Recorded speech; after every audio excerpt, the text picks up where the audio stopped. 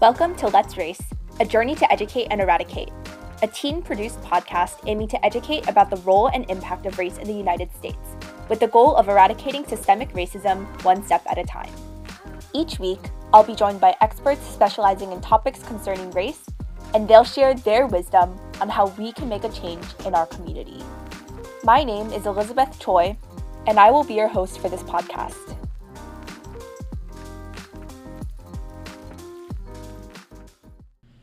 In today's episode, I will be joined by Dr. Nevin, who will be sharing his insight on the role of race in upper education.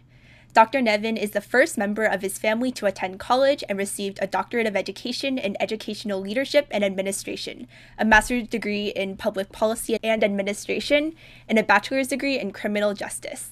He currently works closely alongside students as an associate vice president and executive director of the auxiliary enterprises at Cal State Long Beach, and as a member of the adjunct faculty at Kansas State University.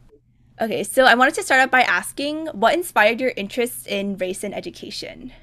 Sure. Well, I'll start by just quickly describing my interest in this career of higher education. You just mentioned in my bio that I got a criminal justice degree when I was an undergrad, and I did that because I wanted to go into law enforcement. I had some extended family that were in law enforcement, and it seemed like an interesting and important career to go into. But while I was in college, I got really involved in student government and fraternity life and clubs and organizations.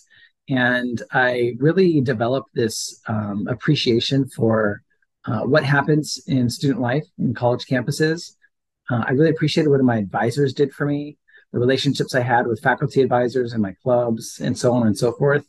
And it just sparked this interest in having a career in higher education myself. And so that's really why I diverted away from law enforcement and chose this career. It is the experience I had as an undergraduate at Cal State Long Beach, that first time in my life being in a diverse institution that exposed me to different kinds of people, really. And the different experiences that people have and backgrounds they have and how that informs who they are, the barriers they face, and their overall, life lived experiences. Prior to that, I lived in Costa Mesa.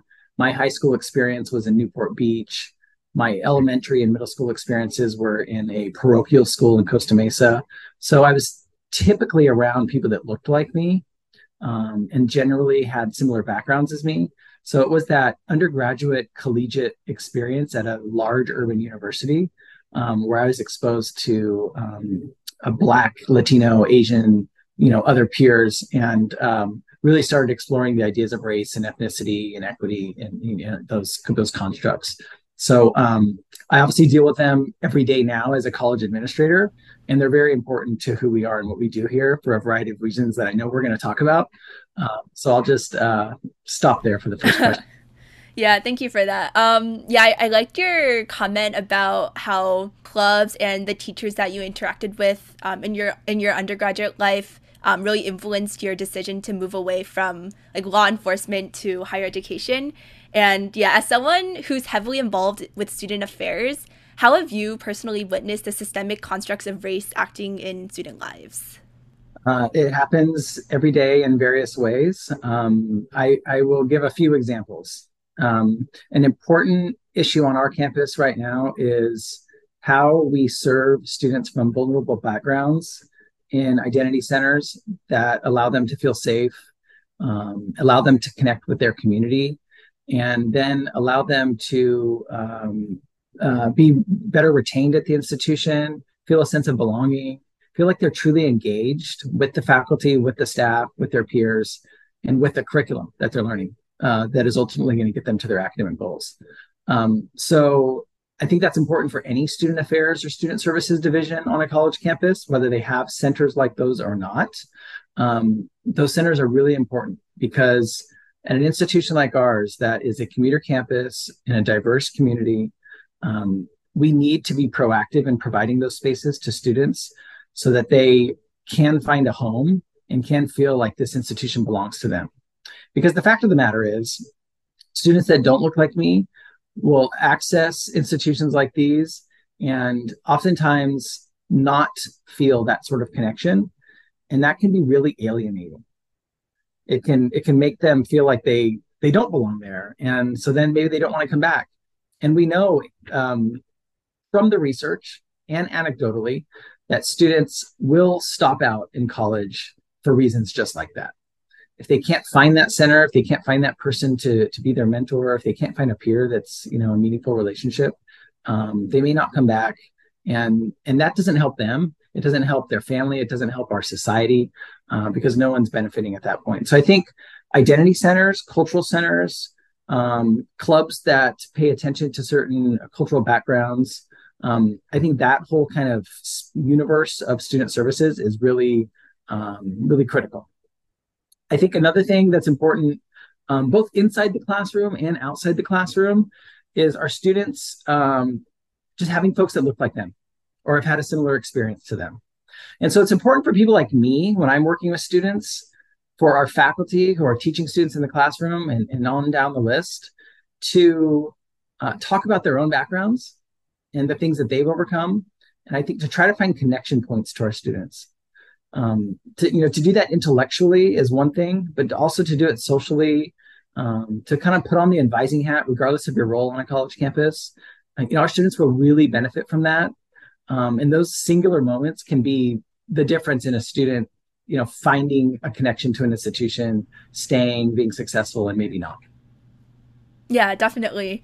I really like that you mentioned just like connecting backgrounds to each other, racial backgrounds, regardless of like what your race is. And I guess going alongside that idea, how has your own racial identity influenced your experiences and roles as a leader in higher education? Yeah, I mean, I'm not a part of a ethnic minority, obviously, of a racial minority, and so these are ideas that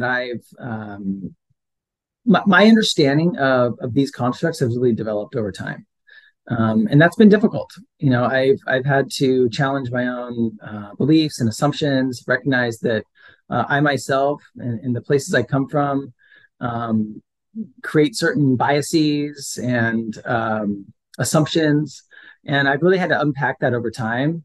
And that's happened both for me personally and also as a professional in higher education, trying to do the best I can do by my students. So I'm on a journey like everyone else, but my particular journey is one as someone who has a lot of privilege and has benefited from that privilege. And I've been able to recognize that through conversations like these in my profession, in my industry. And that's really helped humble me and allow me to understand what students who look like me, but also students from disadvantaged backgrounds are going through. So it takes all voices, right, in these spaces to move the needle. And so that's been kind of one of my experiences. I can remember back to my first opportunity in exploring diversity, equity, inclusion work. And it was as an undergraduate student at a conference I went to called the Human Relations Summit. It was here at Cal State Long Beach. And it brought together students from various ethnicities, took them to the mountains, and it was about race relations. And it was really tough and just really, really difficult and hard.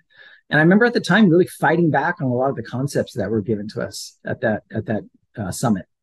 I remember at the time thinking racism meant one thing, and today I think it means something completely different. Again, because it was, I had some relative ignorance and again, those assumptions that I had. So that was the first opportunity, but it's continued over my career. And I really think everybody needs to be paying attention to this kind of work, but especially as an educator, when we're trying to truly serve students from all backgrounds, we have to embrace this work. And so that's something that we do at this institution and that I really appreciate is it's really the money is behind it. The people are behind it. Leaders talk about it, and all of that really matters if we're going to truly, walk the walk. Yeah, I think your journey is very inspirational and just talking about how you've grown from when you were an undergraduate and kind of like how your conception of race has changed over time. And I remember I was actually interviewing someone else a few weeks ago, and she was talking about ethnic studies. And she told me about, or I was telling her about a white teacher at my school, and he's currently teaching one of the ethnic studies classes. I think it's people of color in literature. But I think one of my friends was taking that class, and she mentioned that he didn't feel comfortable teaching that class because of his identity as a white man. But then when I was talking to the person I was interviewing, she was saying that it's important that everyone, like including white people, recognizes that they are a racial and cultural being. And I think that, yeah, it's just really important to recognize that and yeah, recognize also like the privilege that comes with it, but relate to those experiences with other people, regardless of race as well, which is what you were saying. Yeah, I think that's absolutely right. And one thing I would say in response to that teacher is, well, first, I feel sort of that's unfortunate. I feel sort of bad for them. But they should be in an environment where they feel like they can take risks and be vulnerable, and maybe even say at the beginning of that course, "Hey, as a white man, I feel a little uncomfortable teaching this subject, but I'm going to do it anyway, and I'm going to do it for these reasons." That's the kind of environment we're trying to create here, where everybody, regardless of their background and their level of proficiency on DEIA work, is at, can do the work because it takes everyone, and it's a community that's evolving together. It's not us all as individuals, trying to just solve a quick problem. DEIA is not, something that's quickly solved with a solution. It's about ongoing work. So, I do feel bad for that person. I think there's ways in which they could feel comfortable doing it. That's a good Yeah, example. definitely. Yeah. And you sort of touched on this earlier about advocating for race, especially as an educator. But why is it so important to be proactive as a race advocate, especially for university faculty members? Yeah. I mean, I think it's important everywhere, but you look at an institution like mine, with 40,000 students, 30% of the students we serve are from a Latino background, Latinx background. Um, about 30% of our students have an Asian AAPI background. Um, Recognizing that that means a lot of different things. There's a lot of sub-Asian communities. About 5% of our population is Black, um, and so on and so forth. So it's an extremely diverse environment. And we know that when you have a diverse environment, you have diverse backgrounds and a lot of disadvantaged backgrounds, because society is not created equally. There's systemic racism that exists. We have to assume that going in, and we know that's true in institutions. Education is just one of them, healthcare, law enforcement, the judicial system, and so on. So if you recognize you have an environment like that, you have a population like that to serve, you have to put on an equity lens in order to properly serve those populations. Because if you're serving everyone in the same way, you're going to be missing certain communities. So race and ethnicity exists. People come differently prepared, differently advantaged, differently privileged. And so if we think in terms of educational equity, specifically for our industry, we know we're in the business of educating. So educational equity is about identifying what each community needs, what each individual needs in order for them to be successful. And that is important because we're trying to change society. We are here doing a very specific job. We are trying to prepare a workforce for California and the nation, that changes people's lives, changes families' futures, and also builds an economy. And so doing that with an equity focused approach is the most effective way to do it. And we needed that because we're such a diverse urban institution.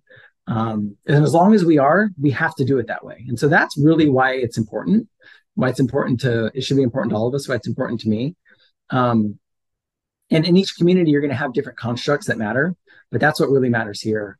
And that's just kind of the way I like to define it and describe it to people. I really like to center it on what our population looks like and what our job is. And when you connect those two dots, I think it's a no-brainer. We all have to embrace this work.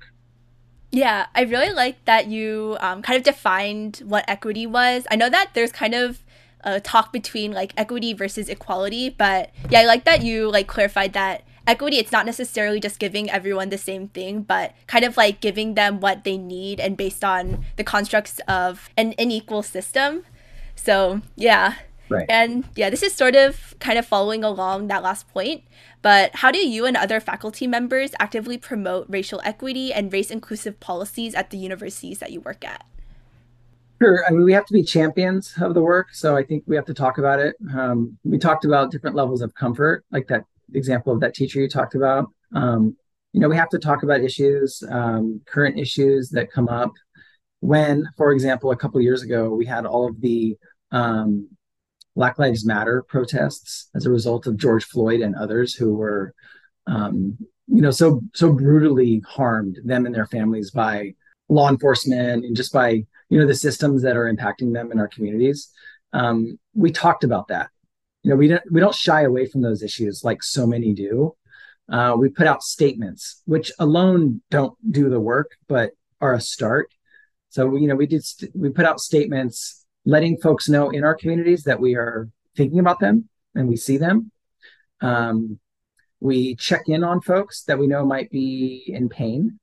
Uh, Recently, when there was the just those really brutal murders in Monterey Park at the nightclub, what was that, about a year ago, year and a half ago? We did some targeted messaging to students that we know are from that region who are likely to be of Asian background. And we just said, we're thinking of you and we're checking on you. And if you need any resources, text us back, and here's some other mental health resource links. So it's being proactive in all those ways. We've really tried to require professional development in this area of our faculty and staff so that they are feeling more comfortable and that there's accountability also. So making sure that they're getting trained on an ongoing basis, and then goals are associated with those trainings and that kind of stuff. So when you talk about anti-racism, which is a relatively new concept, that's really what we're talking about. Talking about leaning into the issues that are happening around us and discussing them, unpacking them, and then having conversation that allows folks to feel seen and heard, and for us to all grow together. So I think that's one way of doing it. Since we have a bully pulpit, since we're spokespeople, and since students are often looking at us for thought and for support and mentorship. Yeah, it's really great that you and the other faculty members are doing your part in like reaching out to students, especially those who might be affected by these racial issues. And yeah, I think that's really great. So, lastly, I have one last question. What are some ways that young adults can promote racial equity and create change in our community? Well, I think so much of this change is happening because of people like you. You're clearly a leader because you're a scout, which in and of itself, I was a scout as well, and I have Oh, so much okay. respect because it's such a powerful organization, you know, uh, worldwide, and what's happening in scouting. Anyway, I'm not going to go off on a tangent. I'm a big fan, but you are doing your final project, and you've chosen this topic. You've chosen this topic because it's important to you, but it's also because it's topical in our community and people need to hear it. So I think this is an example of what we need. So our young people need to feel encouraged to continue that kind of work. That's happening here in our student government, where on our legislative agenda through our student government board, we're encouraging resolutions that support our immigrant communities, that support advancing Black student success, so on and so forth. That is really what we need, because it's contemporary thought, typically from our younger people, from our students, that help us to understand the needs of our greater society. And that's why, for example, on a campus like this, you have a Dream Resource Center. That's why we have a pantry that's serving students with housing and food insecurity. It's why we have a community garden that is producing healthy foods and teaching students how to cook. And all these issues are so connected, right? Those aren't necessarily race or ethnic issues, but folks who are suffering in many different ways. And if they're disadvantaged in different ways. And so it's respecting the thought of folks who are coming behind us and recognizing that every voice matters, and we as a community can solve these problems together. That's the beauty of higher education, of what we do here. Some in society are attacking that kind of notion, right? That philosophy of a liberal dialogue and liberal education, but it's really what has helped us become who we are as a society. It's helped us develop our identity, and it's part of education. That's what I love about what we do. We are, this microcosm of a community that's just exploring, the world and making change. So I think that's really important, and that's the work that we're going to continue doing as we advise students. Thanks for tuning in to today's episode. If you found it informative, be sure to follow us to stay updated with our weekly releases. Let's race again next time!